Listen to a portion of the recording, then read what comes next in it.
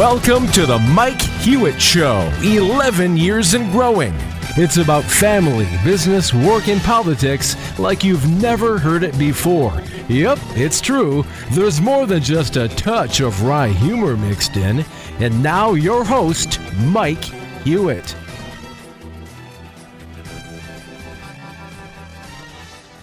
Folks, I am Mike Hewitt, co-hosts Miles Bauer and Ludwig von Wiedendorsky. Guys, I got to ask you, I'm reading all kinds of news this week. You and the three of us have talked about this before, but now we're starting to assign numbers to org. But again, I found the article in a number of different places, even on yahoo.com, which is as far left as you can get and still be in America. So the title of this from heritage.com, Stop Allowing Non-Citizens to Determine Congressional and Presidential Representation.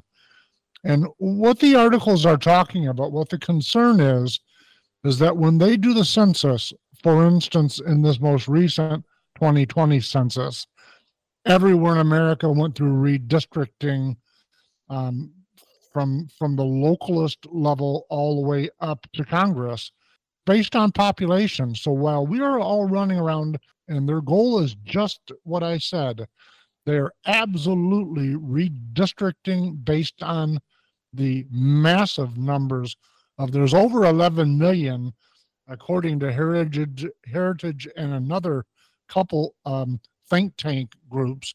There are over 11 million non-citizens in the United States that do not have the legitimate right to vote. Whether they're voting or not is a separate argument. But when we do censuses, they're absolutely impacting the congressional districts and even on your state house and state senate districts, regardless of the states you're hearing us in.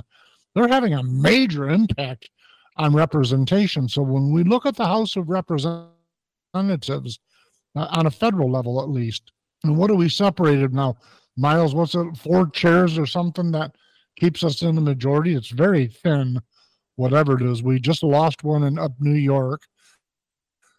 But when you start doing the math, Heritage and a number of these organizations are saying the illegal population has tilted the numbers as much as 22 seats. Folks, I'm telling you, I don't care if you're a Democrat or a Republican, Libertarian. I don't care what your persuasion is politically. For us to put our intellectual honesty hat on and say, is this the course that America should be on? Anybody that actually wants true self-governance has got to say no. Miles, what do you say on the topic? So let's not forget what we talked about four years ago. When they did the census, they undercounted Florida and they overcounted Minnesota. So right. Even the census is corrupt. Right. So the census is, not only is it corrupt by count, but it is unnaturally corrupted because of who they're counting. In my view, I just think it's zany. Lud, you're a professor. You're younger than Miles and I. So I tell you the younger part because you probably see this from a different perspective than us old guys. What say you on this topic, Ludwig? No, let's think about the premise of why this was even outlined in the Constitution in the first place.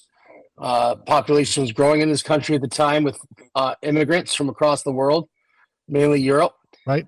And they felt that they shouldn't have a voting right until they basically or essentially swore their allegiance to the United States by becoming a citizen. And in order to vote and have that right, you had to take on citizenship. I mean, this was obviously a topic that even in 1787, 86, 88, and into 89 was ratified, the Constitution, that it was an issue. Otherwise, they would have never outlined this in the Constitution on what a voting citizen is.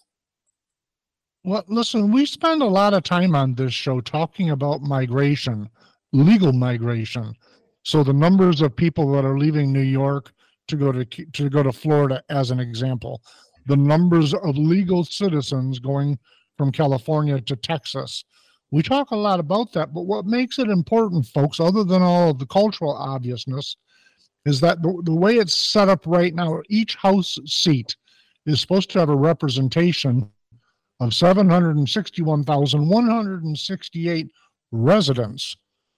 You go, okay, well, residents is a funny word because now that encompasses all of these folks that are living there, whether they're living out on the sidewalk and should be there or not. It gets really scary if you're truly, genuinely about having representation. So if you're somebody on the far left, and by the way, thank you for listening to the show. If you're someone on the far left and you're listening right now and you're hopping up and down angry, but you've got a sign in your hand yelling equality, this flies right in the face of what you're advocating for. It just does. It thwarts who we are as a people. So if the goal is just to win, and you got a D by your name and you want to win, and you don't care how you win, you just want to win, I would submit you're in the wrong country for that, because that's not what makes America exceptional. And yes, America is exceptional. That's my 2 cents on it. And it doesn't make me angry, folks. So if you're thinking, oh, Mike's angry on this, I'm really not. I'm really sad. And I mean that earnestly. I'm sad for what's becoming of our self-governance when 11 million people can come from 160 other countries, not surrender their citizenship of those countries, not go through the process of becoming citizens of the United States, but they can absolutely thwart how our system of self-governance works. What the definition, the very foundation of representation is supposed to be. That thwarts all of that. Lud, what do you think? I think it's a major deal. Like you said, the word residence. I would like to see where the word residence is listed. Is that in the census or is that actually in the Constitution? Because residence is completely different than citizenship. And, like in Allendale, is it residency? In Allendale, Michigan, increases by 20,000+ every fall and winter, and then reduces by that number for the spring and summer. So during the election period, there is a 20,000 person increase in residents here. Does that mean those people vote here? Right, but we're talking about census numbers. Census is what matters, at least if it goes to this. So Grand Haven, Michigan, and this is true in a lot of communities across the United States, but Grand Haven more than doubles every summer. It goes from a nice town where people are comfortable to be to where passing through it is a nightmare. It just does. Sorry, folks. Well, but that's what I'm saying is citizenship isn't residency. There's a huge difference. I agree with you, but that's the entire point of me raising this. But we're trying to finite the dialogue to what impacts representation, and that's the census every 10 years. We can look that up next week because this is telling me what the average representation is per congressional seat.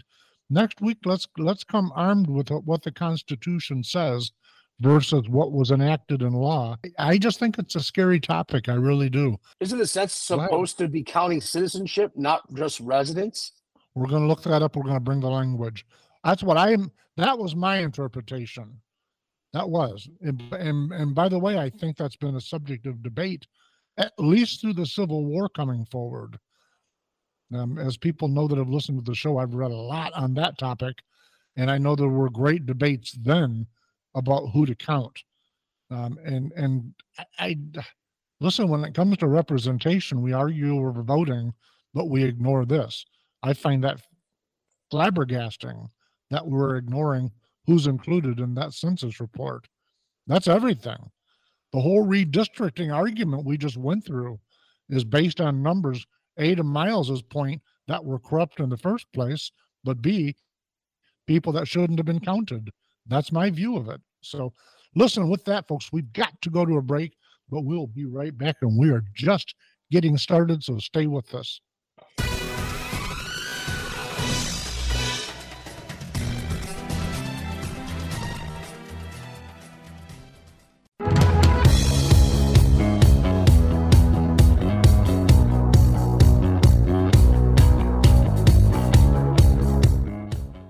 Listen, guys, I want to change directions. One of the things since the last time we talked was this report that was issued by the special counsel about Biden's competency.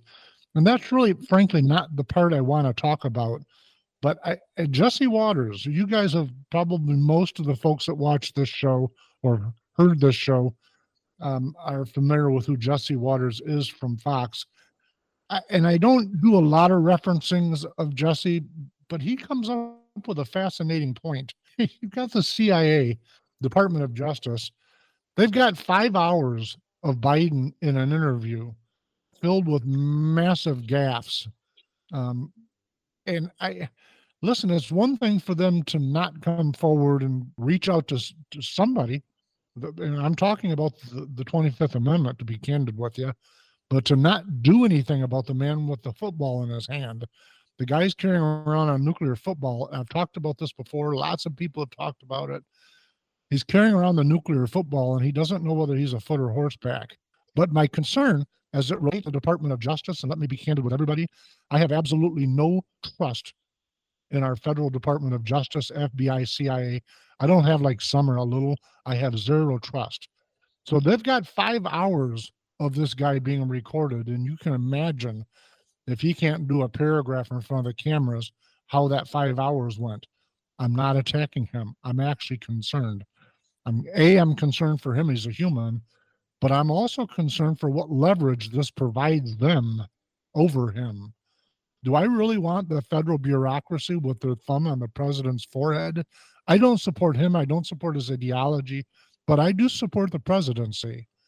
And I think Jesse Waters is right to point out that they now have leverage over the president, because you can bet a bag of gold that if they reeled those 5 hours out into the public arena, Joe Biden would have a significant problem. And so his administration would do anything to prevent that from happening.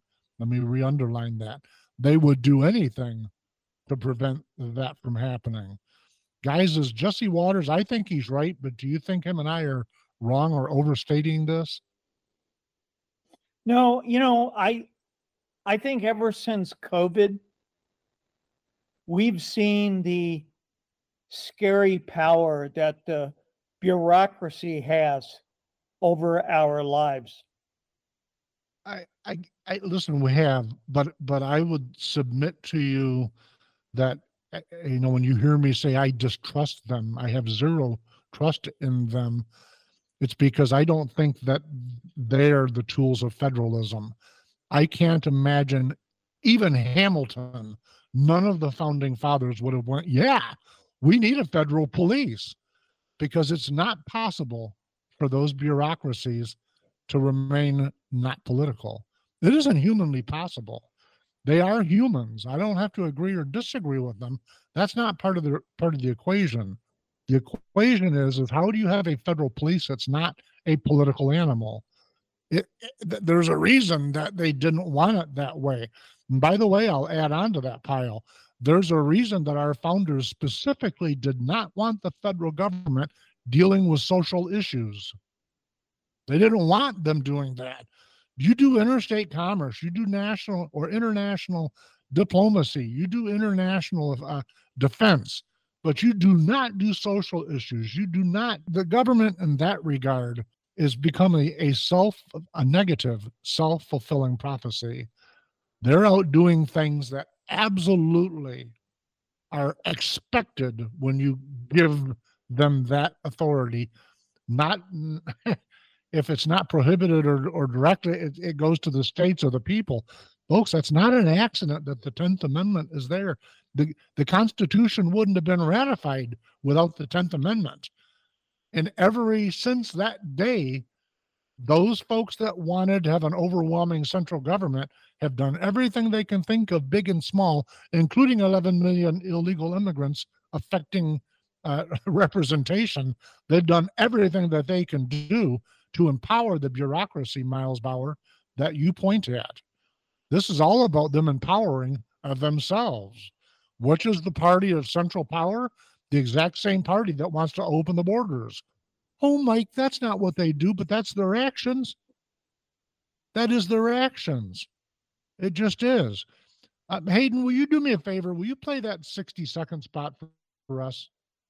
Mike Hewitt here. How's the inflation Biden and his Democrat cronies cooked up for you and your families working out so far? Well, not Biden. He's clueless. But the Democrat Party is directly causing inflation with their out-of-control spending, money printing, borrowing, and broken economic policies. In 2019, their big minimum wage push was for $15 an hour. Remember the debate? Who can afford a $15 hamburger flipper? Now California Democrats want a $50 minimum wage. U.S. Rep. Barbara Lee justifies it by saying, just do the math. We did. It'd be $104,000 a year. Meanwhile, Dems in New York City close a public school, tell students stay home, classes are virtual. Dems fill that school with 2,000 illegal aliens. Democrats have doubled our cost of living inside 3 years. Do people really vote for this idiocy? Find the Mike Hewitt Show on Spotify and Apple Podcasts. You'll like it.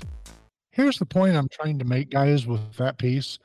It isn't that we just disagree with some of the things that the bureaucracy is doing, that President Biden or who's ever really running the government is doing.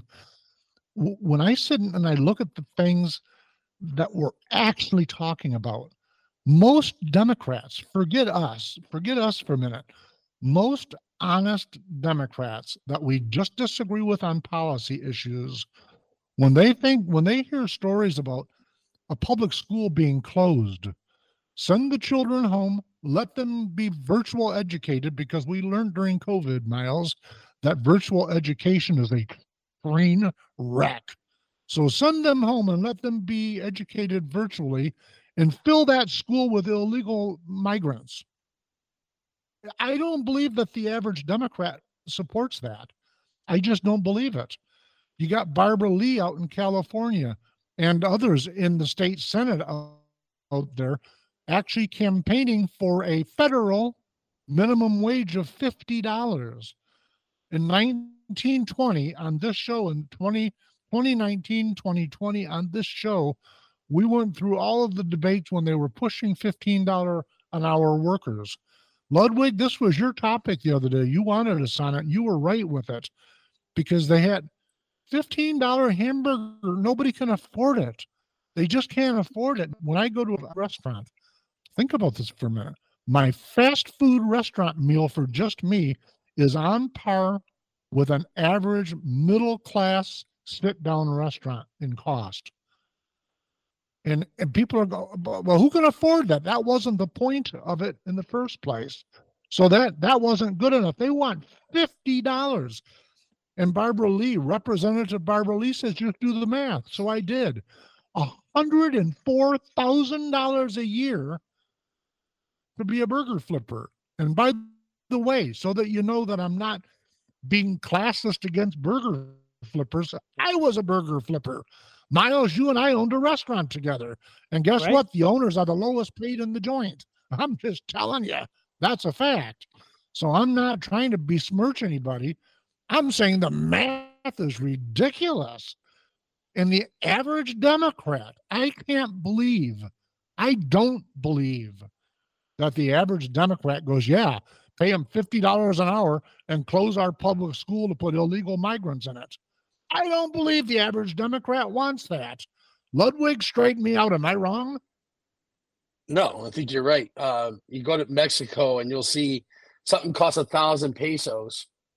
Well, it's $1. So all we're going to end up doing is, instead of $1, it's going to cost $1,000, but it's still only a dollar product. Right.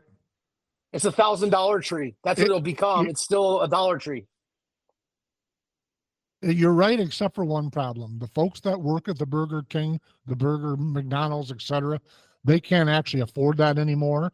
And by the way, the other problem that nobody ever talks about is the sales tax and property taxes wrapped around those numbers. And so the one thing that's going up that's not in keeping, it's not in keeping with the economy, is the taxation. It's built in there, just like ragu. It's in there. I'm telling you, it's nutty. The overwhelming majority of the American people would not support that, and yet they keep going, these and ours, these and ours, these and ours. Folks, stay with us. We'll be right back.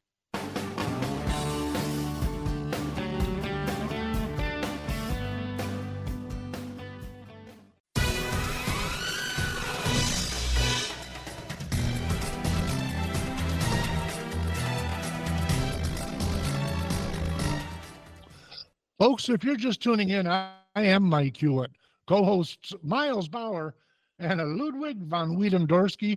We are broadcasting from our flagship station, 1450 AM, 99.7 FM, WHTC Holland, on the beautiful but cold shores of Lake Michigan. If you're hearing us in another state, you are absolutely listening to the finest radio station in your community. We appreciate your radio station carrying us, but even more so, we thank you very much for listening to our show.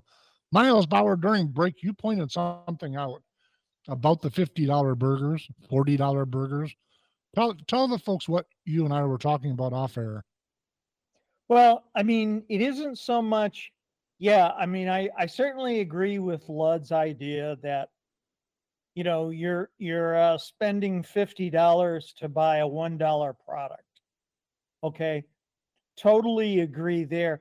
But there are just small businesses that would be wiped out unless you're a McDonald's, where you have all of that capital behind you. If you're just a mom and pop's restaurant, kind of like what you and I had many years ago, Mike. I mean, this Yep. is basically going to wipe out Main Street America. And I don't know, Lud. Right. You know, dive in and tell me if you think I'm wrong. No, you're not wrong. That's the short-term part of it, and that's the immediate result. We already saw it with the $15. And if you're going to go even further for actual micro level results, look at San Francisco and Portland and Seattle. Those three cities alone, all with the $20 minimum wage within the city limits. And they lost 50 to 70% of their small businesses within the first year. You already know it's going to happen because we have three experiments that just took place in the last 5 years. And that it's not because of COVID. It's because of the $20 minimum wage. Right. What people don't get is that $20 now becomes the equivalent of the $7.25. And that's where my example with the Mexican peso being $1,000 being $1. We see these other countries, we'll see price tags on there, and they're saying like 10,000 yen or whatever it is. Well, guys, that's $2.50. That's $2.50 to us. 10,000 yen looks like a lot, but they have bills that are 10,000 yens and 100,000 yen. We're going to end up at that point if we don't start reining in our printing and sending millions and billions more to Ukraine is also devaluing our dollar on our own economy, and that's what's even worse. Yeah, but listen, I got to tell you where I think I agree with a little bit of both of you on most of your points. There's a sentence. Let me use an example. The restaurant that Miles and I owned. At the time, we were running breakfast specials. This is late, was it 1990-ish, plus or minus a few years. And the breakfast specials we were running at the time, you know the standard. It was a couple eggs, potatoes, toast, meat. Ours were $1.99. And that same meal on average now is between $13 and $15. And people will say, yeah, Mike, we'll stop it because all the math is constant. The problem with it is that's not true. It's not constant. Wages since then have doubled. They've exactly doubled. But the cost of that breakfast is, depending on where you are, 5 to 6 times more. So it's not an equation that you compare with a pesos where their entire economy, the numbers all rose and got steeper together. That's not been the case because we've created targeted inflation in the United States. And I would submit to you guys, that's one of the reasons why the federal government doesn't include things like home ownership and food in their inflation numbers because they've targeted them. When you're looking at a breakfast, a single one-person breakfast, that's 5 or 6 times more when my wages only went up a double. That's not it's hard not to say that's targeted. And things like 20, 15, 20, or $50 minimum wages. Miles, I think in our restaurant, we had an average of 27 employees. If they would have come out and said, guess what? Everybody there now is going to be paid 50, 20. We would have said it was really great working with you folks. We're going to miss you. Because the math doesn't support it. It just doesn't support it. People like Hillary Clinton would say, because she said this, so I don't have to guess, well, if that put you out of business, you shouldn't have been in business anyway. Except for when you look at the people that we employed, Miles Bauer, most of them, probably half of them, were close to senior citizen folks. It was a second job for the family. It helped them pay their Edison bills, which are unnaturally high because the utilities have become pseudo government agencies. Fact. You don't have to like it. It's a fact. It helped them pay those crazy things. The other half, approaching half, were teenagers that were learning work ethic. I think that's a value that they take through life that nowadays we dismiss it. What do you mean work ethic? I'm playing in the basement. But you're making an assumption. You're making assumptions the government wants that. I'm not. I'm actually saying that that's part of the bureaucracy that Miles Bauer talked about, that the government bureaucracy is making these decisions. I'll go a step further. Our elected congressmen, congresswomen, they're so pigeonholed. Folks, you wherever you're hearing me from, whoever your representation is, you're thinking, why doesn't he or she ever do this or that? Well, you're not looking at how Congress is constructed. They're very, very pigeonholed. So nobody's diving into this. And the bureaucracy, if you look at the size of the federal government, the actual employee numbers of the federal government, and compare it from 1990, the era that Miles and I owned that restaurant, you compare it then to now, holy smokes. And that's who the bureaucracy is. They want more federal employees, more state employees, not more hamburger flippers. Yeah, Lud? Do you feel that the Congress during that period of time, though, actually made more decisions and actually made stands and votes on legislation rather than passing it off to bureaucrats like they do today? But I will tell you this on that point. It's a great point, Lud. I think what the bureaucracy has, where it came from, is that Congress over those years and before that, leading up to it, really probably from probably Woodrow Wilson forward, you could start putting math to it, where they started shirking the responsibility of taking political positions, and they moved those positions to the bureaucracy. So no longer, I sit down with Bill Huizenga, who I'm not in his district anymore, so I can pick on him. I like Bill Huizenga a lot, and we agree on most things, not everything, most things. And I would look at him and go, what is that? Why are you not doing that? Well, such and such department handles that. No, my representation should be handling that. I think that we've left the rails because of politics, because our elected officials wanted to not, they got their feet out of the fire. It's not my fault. It's the government's fault. It's the bureaucracy. We don't like it either. Well, if you're not in control, who is? It's all those faceless people you can't identify. Yeah, I would also add to that. Not only does Congress shirk it to the bureaucracy, but they will also sometimes defer to the courts. They do. They want it. You're exactly right, Miles. Let the judge decide. Everybody hates the judge anyhow. Let him decide. Most people don't know how judges end up in office. He can take that burden. So what they're doing in effect is they're shirking responsibility that belongs to Congress, rightfully belongs to Congress in a system of self-governance. They've pushed it to the bureaucracy. They've empowered the bureaucracy.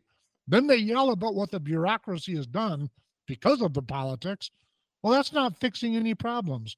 When the Tea Party was first revved up, we were approaching $10 trillion debt. The world is going to end. Now what are we at, 33, heading towards 34 trillion? It's just not sustainable. And it's because how decisions are either being made or are not being made at all. That's my view of it. Um, we're down to seconds, I think. Is that right? There you go. I'm just telling you folks that we need to start getting to our representatives and say you need to drag the power back to where the Constitution says it's supposed to be. Folks, stay with us. We'll be right back.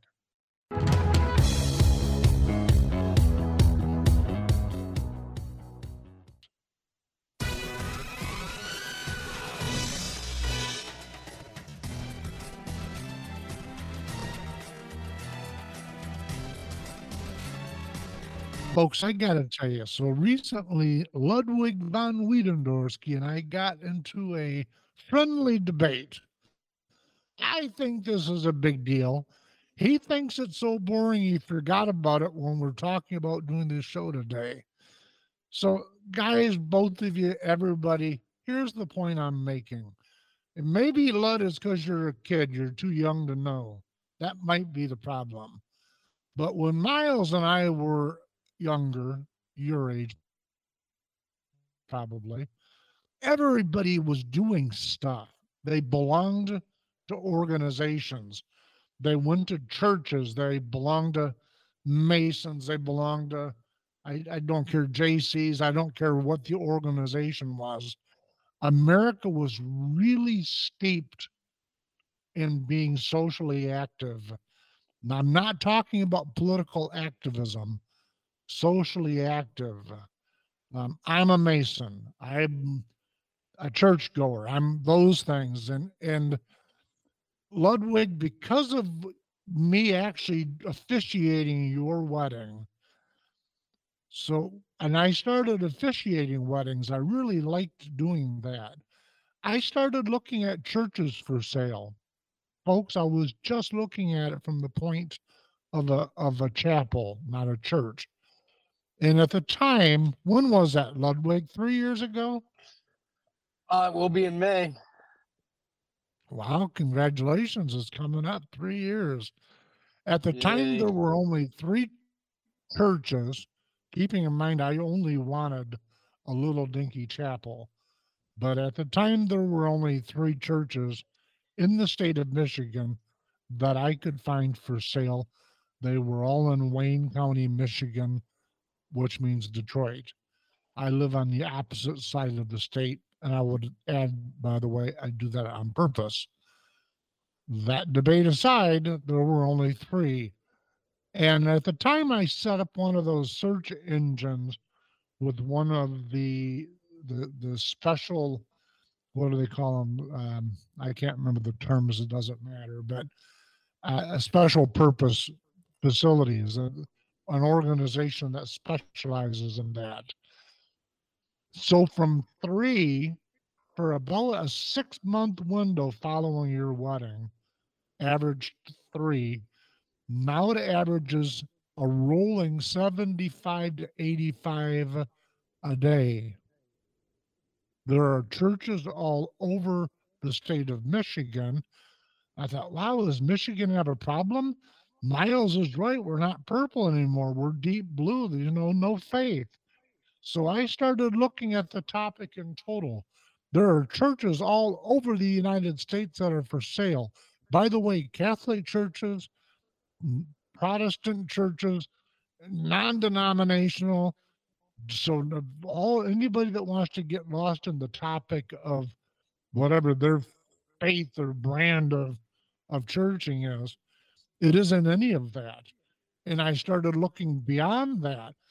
JC's membership is down. All of the organizations that were a big deal, not just in my time, but throughout the history of the United States, they're all in free fall.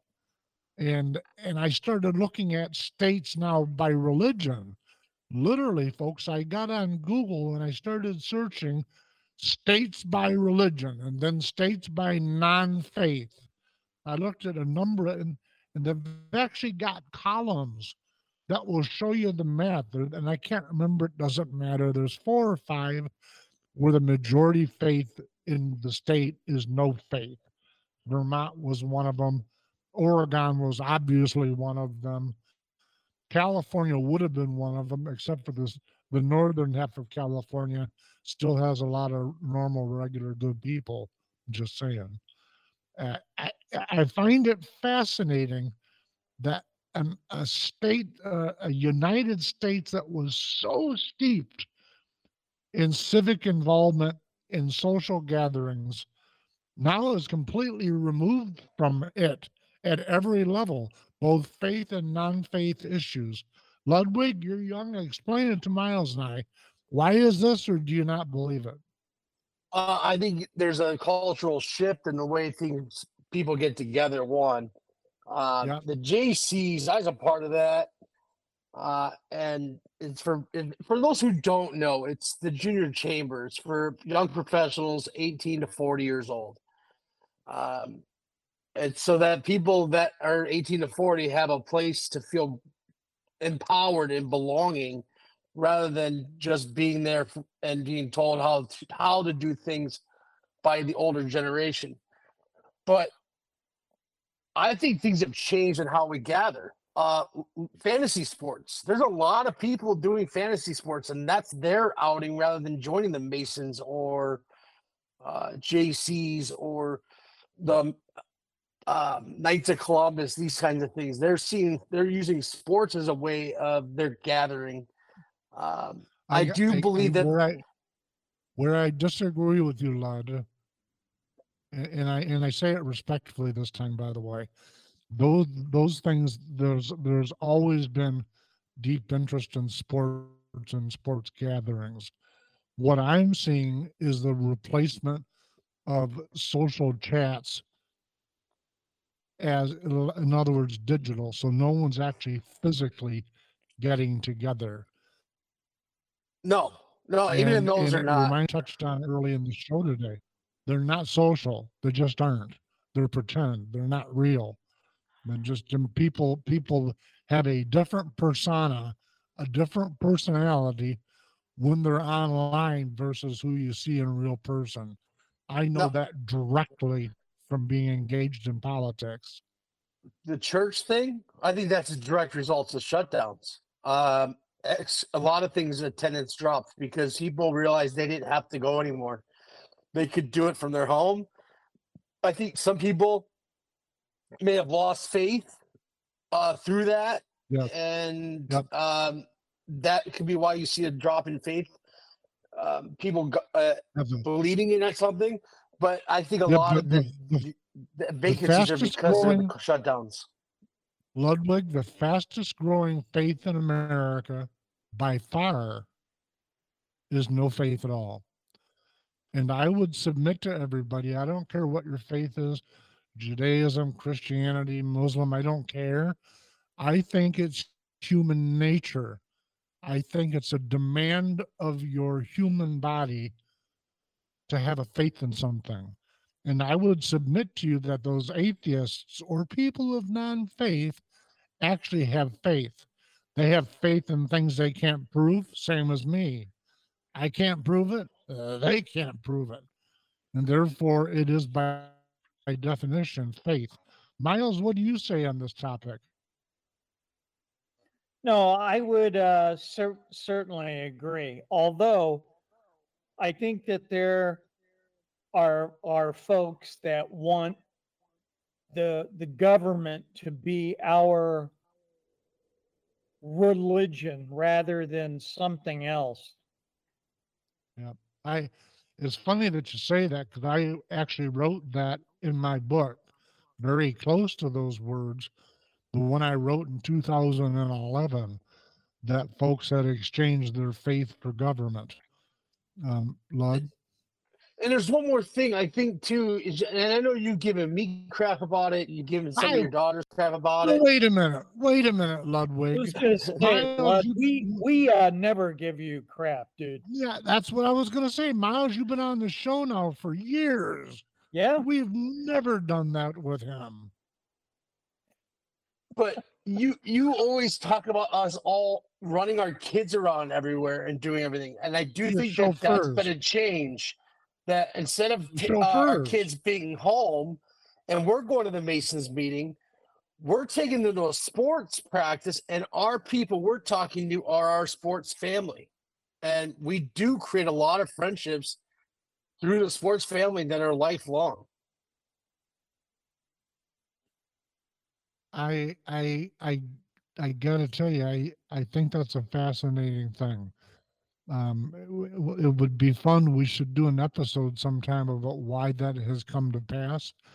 I think schools have went, holy smokes, we're in some political dog poop right now. We need to find a way to draw people in, and they've created a litany of different functions that people are feeling forced and obligated to do. So I've got 4 daughters raising 9 grandchildren, and they look like crazy taxi cab drivers, and I just roll my eyes. And I love all of them. I'm not ragging on any of them, but holy smokes! Listen, Miles, we got no time at all. We're done. But folks, listen, thank you very, very, very much for tuning in. Please be safe. Send us an email. Tell us if we're wrong or right. We will see you next week. Be safe.